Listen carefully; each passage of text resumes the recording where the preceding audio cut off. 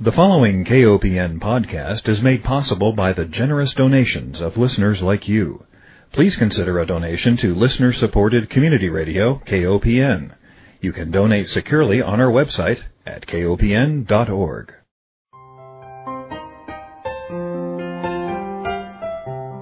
Hi, welcome to Food Sleuth Radio, where we help you think beyond your plate. I'm Melinda Hemmelgarn, a registered dietitian and investigative nutritionist on a mission to connect the dots between food, health, and agriculture and find food truth. And today I am delighted to welcome my guest, Dr. Jane Grover. She is actually a dentist with a master's in public health. She is the director of the Council on Access, Prevention, and Interprofessional Relations for the American Dental Association.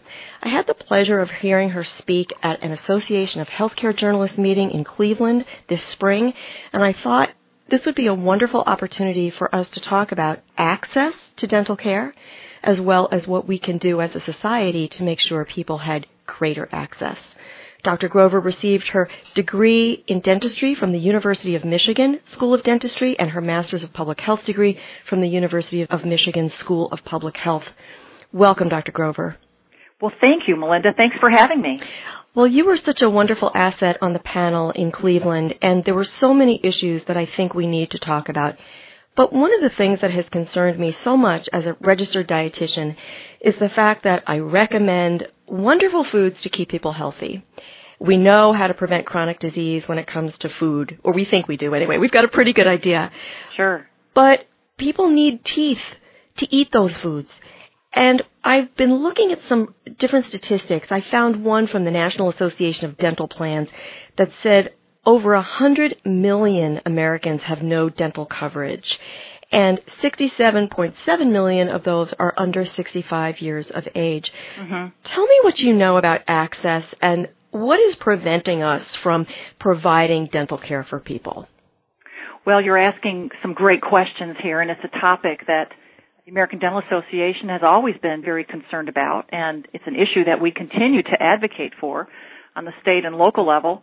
And my past background as a dental director and a clinician at a federally qualified health center, and there are, as you know, thousands of community health centers across the country, and I'm confident that many dental directors experience what I did over the years, and that was patients that came in and said, I didn't know there was a dental clinic here. How long have you been open? And I would say, 10 years. We've been here 10 years. So the connectivity piece is very important to us, which is why we launched the Action for Dental Health in 2013, a series of 8 initiatives that involve providing care now, strengthening the safety net, and promoting prevention. And you know from your experience with educating folks on healthy foods that there are ways to stay healthy, and there are some great strategies that people can employ. But with regard to access, we believe that there are so many opportunities to promote access, and that's something that our members certainly do across the country. Okay, let's talk about these community health centers, because I think this is a great avenue for helping people see that there might be care available that they're not aware of. I'm assuming every state has community health centers, but what about in terms of different cities in these states? Mm-hmm. How accessible are these centers? Well, the centers are actually very accessible. And again, speaking from 12 years experience in Michigan, which was where the health center that I worked at is located, not only are there over 1,200 community health centers, but each of those health centers has satellite offices, and many health centers contract with local dental offices. Health centers are an amazing entity, and they also provide transportation and translation services, also called case management. So they have enabling services to get people into care. One of the challenges is that, unfortunately, they tend to be a well-kept secret. Right. And even as the building may be located in the center of town, or there may be opportunities for people to access care, well, they don't know what they need, and they don't know what's really going on in that building. And again, I can share with you that the national average is only 1 out of 5 medical users of a community health center access dental treatment. So many times they walk right by the dental clinic, and that's a challenge. So promoting where there's care available and underutilized care is really an amazing opportunity to get people into care. Oh, I agree. Okay, now if we want to try to find where these centers are, how do we access that information? Well, there's a wonderful organization called the National Association of Community Health Centers, or NAC, N-A-C-H-C, and you know how many acronyms there are in the healthcare world, but the National Association of Community Health Centers has a comprehensive list on their website. Additionally, every state has a primary care association, and the primary care associations really provide a lot of guidance and support for all the community health centers in a particular state, and they tend to be great resources for navigating patients into care. Well, this is such great news, Dr. Grover. Now, how are these centers funded? Well, part of the funding for a federally qualified health center, also known as an FQHC, is from Section 330 of the Public Health Act, and that provides, on a yearly basis, a certain level of funding, federal funding, for a community health center. Additional funding for a community health center also comes from the state, Primary Care Association, and state legislative actions that provide support for community health centers. But they also charge for their services.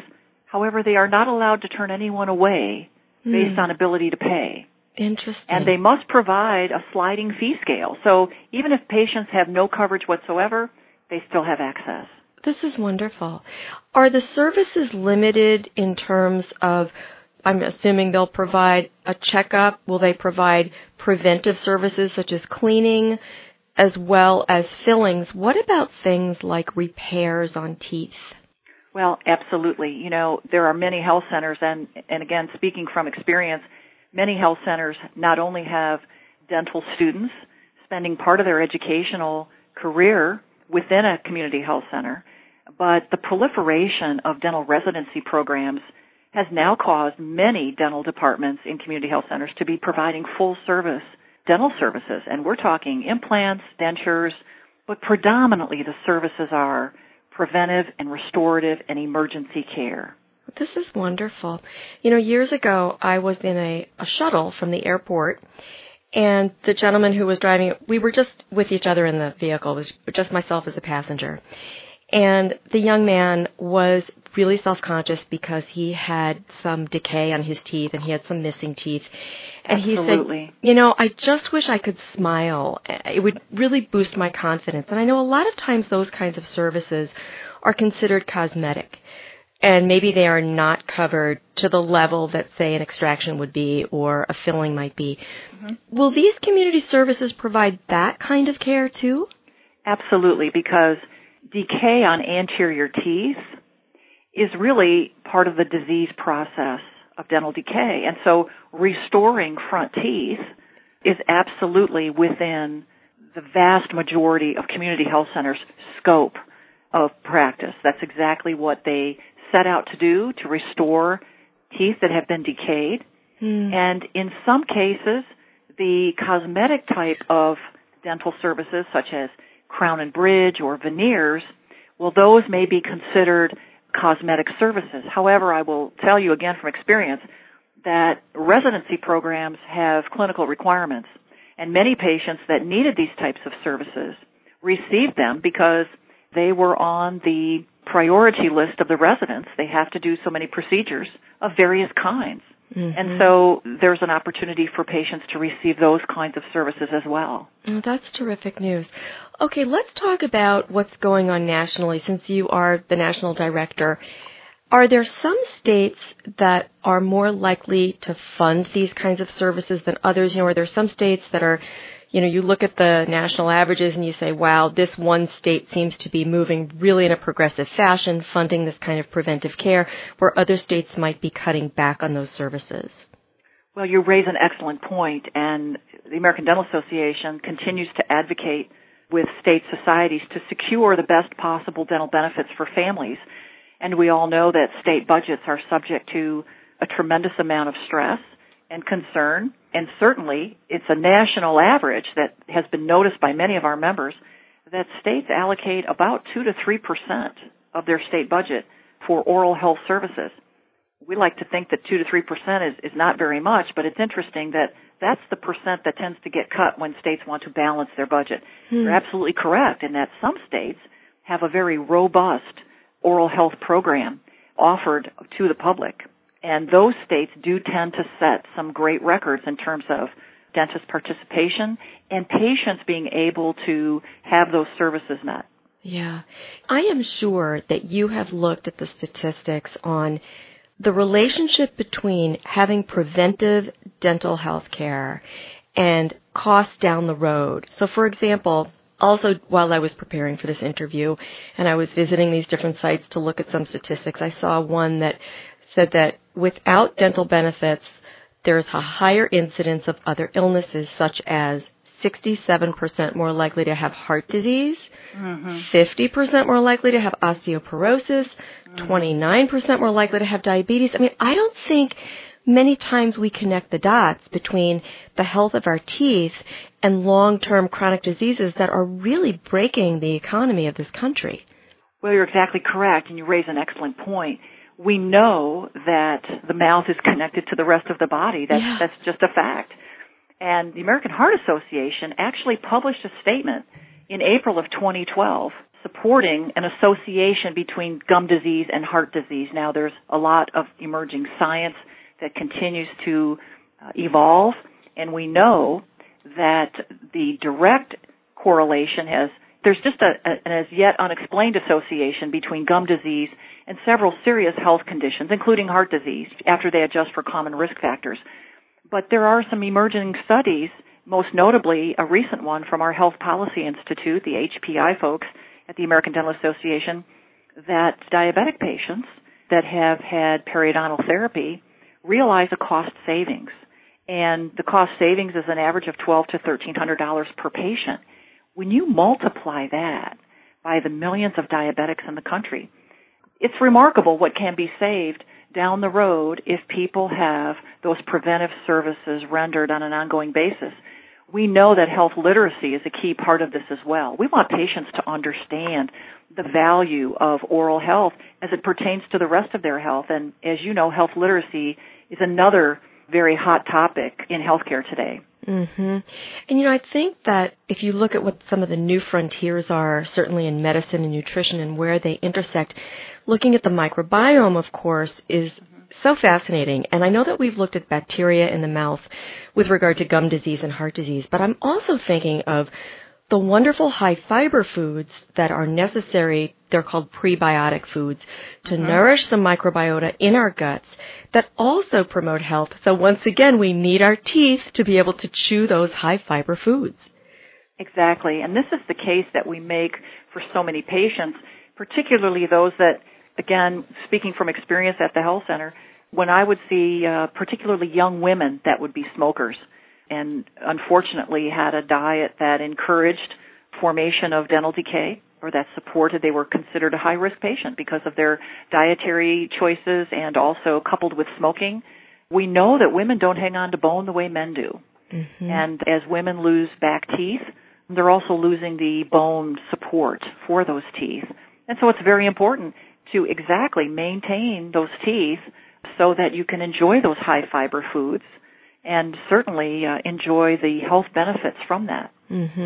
Listeners, if you're just joining us, you are tuned into Food Sleuth Radio, where we are joined by Dr. Jane Grover. She is the Director of the Council on Access, Prevention, and Interprofessional Relations in the Division of Government Public Affairs at the American Dental Association.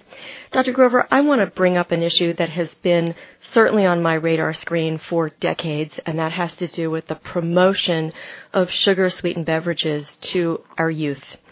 And these beverages, of course, are everywhere. I think things are getting better in that a lot of schools have removed them from the vending machines, but schools are so dependent on these sugar-sweetened beverage sales to fund, say, their sports program or their music programs, that when my children were young and in school, it was very difficult to advocate for their removal.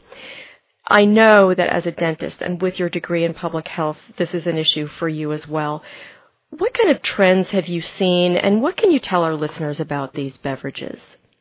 Well, I will share with you that in my dental director days, I did go before our local school board and talked about the opportunity to put different types of beverages in the machine. Now, we realize that of course, juices and other drinks can provide a sugar intake that's less than ideal. And we know that there's a trend towards water now, and in fact, I just read an article in the Chicago Tribune, an interview with a running back from the San Diego Chargers, who now advocates that what has kept him competitive was the fact that he drinks water. Wow. He drinks water, and he believes in a well-balanced diet that's nutritionally sound. And you know, you and I can talk to our families, moms across the country can talk to their families, but when a football player exactly. Okay, so he's the expert, and so he's a big advocate for sipping water and the fact that children and athletes of all ages perform better with well-balanced diets. You should also be aware that the World Health Organization, the WHO, recently updated their guidance of free sugar intake, and I'm sure with your background you are totally up on this, to reduce the risk. And now they're now advocating that free sugars be no more than 10% of daily consumption. Yeah. So that's an interesting fact from the World Health Organization. Right. You know, what we really need to do is have this football hero speak during the big Super Bowl, the halftime event, and send that message, because really, we as healthcare providers are up against a huge media machine that has so many millions of dollars devoted to the sale of these beverages. I'm sure you share my frustration in the small budgets that we have to get through all of that media madness. But as you say, if there is a spokesperson from a football team saying that it was water that kept him competitive, that's really working in our favor. Absolutely. And when a player like that steps forward and realizes that what he says is taken so seriously by the younger folks in this country, that's really important. Yeah. I applaud him for doing that, and you're right, we absolutely need more folks doing that. Yeah. I want to talk a little bit about sports drinks, only because I think there is an assumption that sports drinks are somehow better for us than soft drinks or sodas. And I wonder if you could talk a little bit about the acidity of these different beverages and how they affect the teeth. Well, as you know, science tells us that an acidic environment tends to dissolve things. Ask any sophomore student in high school what they learned in chemistry class about pH and balance. We know that acidic environments over a long period of time or on a repeated basis tend to dissolve things and have a dissolving type of effect. So tooth enamel being as special as it is, we certainly advise patients to really watch the consumption in between meals in particular about what's hitting their enamel and stressing the opportunity to chew sugarless gum, sip water, and have regular brushing and flossing. I'll share an interesting story with you from a young teenager. I think she was a junior in high school, and just spectacular oral health, beautiful gums, beautiful enamel, not a cavity in her head. And I said, wow, what's your secret? I mean, this is really great. We're going to make you a poster girl. And I said, so what do you sip all day? And she shared a beverage with me that happens to be a pre-sweetened beverage. And I said, really? And she said, yes, but I'll tell you, I brush my teeth gently and thoroughly 5 or 6 times per day. So that was really interesting. So the consumption patterns, as you know, we struggle with. Yes. But somebody who steps up their oral hygiene to that extent doesn't see the effects that we see in other people, unfortunately. That's very interesting. So we should be selling a can of soda with a toothbrush. Well, I'm confident that some of my colleagues would applaud that, but we don't have an official position on that. We do believe in brushing and certainly want to promote that particular aspect of oral health. And it's just one of those remarkable practices that continues to provide great benefit for patients. Yeah. Let's talk a little bit about, you just came back from the National Oral Health Conference. Was there anything that you learned there that's new and exciting that you want to share with our listeners? Well, you know, that's a great conference. I always learn from that conference, and that's put on by 2 fabulous groups, the American Association of Public Health Dentistry and also the American Association of State and Territorial Dental Directors. And the great opportunity that comes about with this meeting is the fact that about 800 healthcare individuals come together for the purposes of sharing best practices and sharing stories. And I always learn something at this meeting. And one of the sessions that I attended was about another hot topic that's continuing to evolve, and that's on interprofessional care, interprofessional communication between dental clinics, dentists, and physicians. The physicians are very engaged now with regard to how oral health can impact the overall health of a patient. And again, we're going back to my days at the health center.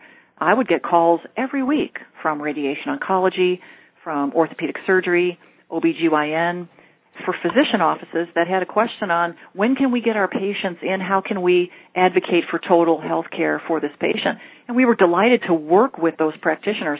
That was a major theme at NOIC this year, the National Oral Health Conference, and you probably noticed that as well. Mm-hmm.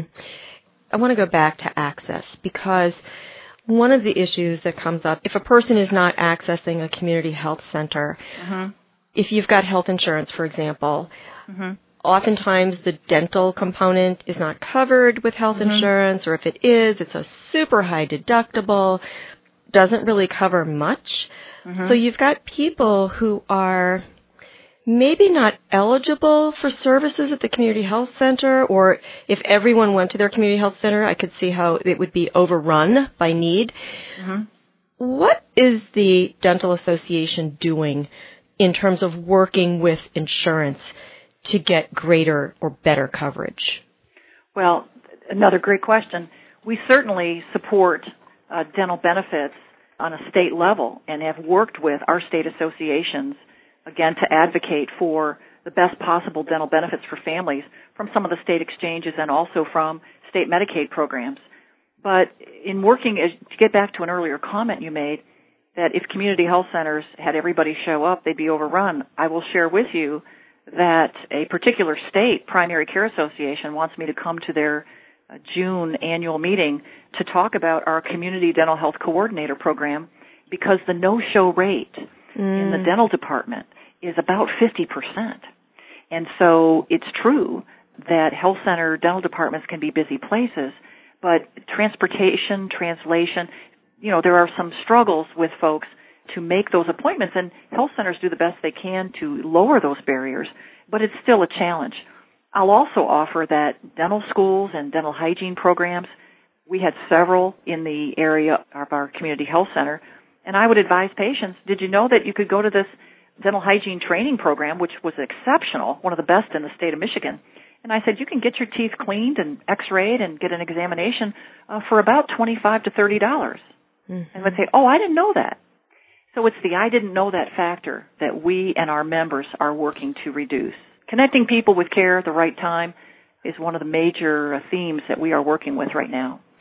In terms of advocating for greater benefits, with regard to people who are working, they have health insurance, but they're underinsured. That seems to be the situation with many people who have health insurance. There's this level of undercoverage. What can we do as policy advocates? Is it simply a matter of calling our legislators? I think many of us feel like we hit our heads against the wall, or maybe our phone calls don't matter. But how can we stay informed in terms of maybe an action alert, for example, when to call our senators and representatives about specific policy issues that are important so we can help move forward to help people gain greater access? You're absolutely correct that it is important to work with legislators to ensure that folks have access to dental services. I'll share with you that, when you mention Action Alert, the state dental associations are very effective at promoting the time to call and to sit down with legislators. And this is an election year, as you know, Melinda. And election years are remarkable in that they afford people the opportunity to go to town hall meetings and talk with legislators and talk with their health aides in particular to voice the opinion on this particular issue. The other piece of this is, again, the primary care associations, who are extremely influential in their state capitals. They are probably one of the strongest voices for people within a state to have access to these services. One of the points you made earlier about what's so wonderful about having these annual meetings where different professionals come together, I think for our listeners who have a connection to a health profession, whether it's a nurse, a physician, a dietitian, the idea of saying, you know what, let's think a little bit broadly here and see if we can't communicate more with dental care providers to make sure that we are working together when it comes to a policy action. Absolutely. I think that if health providers join together for the benefit of the patient and the fact that we want their health outcomes to be maximized, we've got an opportunity to work together. And I think that when we work together to advocate for these better outcomes and a better patient experience, we're not only going to find that it reduces the disease levels, but it's going to reduce costs in the long term as well. Absolutely. We have a couple of minutes left, so I want to give you an opportunity to bring forth anything that I may have not touched on that you think is important for our listeners to know. Well, I appreciate the opportunity to be on the show and talk about these wonderful topics. And I appreciate the opportunity that as a professional that you have a show that is interested in informing and educating consumers, patients, families, moms. We know moms are the quarterbacks of their family care. Right. And the fact that the more knowledge people have about issues that oral health can affect the rest of their health and that it impacts so many disease outcomes, we think that this is a message worth spreading, and we certainly want to congratulate the people that help us get the message out. Do you advocate the mouthhealthy.org website for people who want to learn more? Absolutely. Mouthhealthy.org is one of the finest websites, and I don't just say that because it's ours, but I say that because the consumer information there is really well worded and it's timely.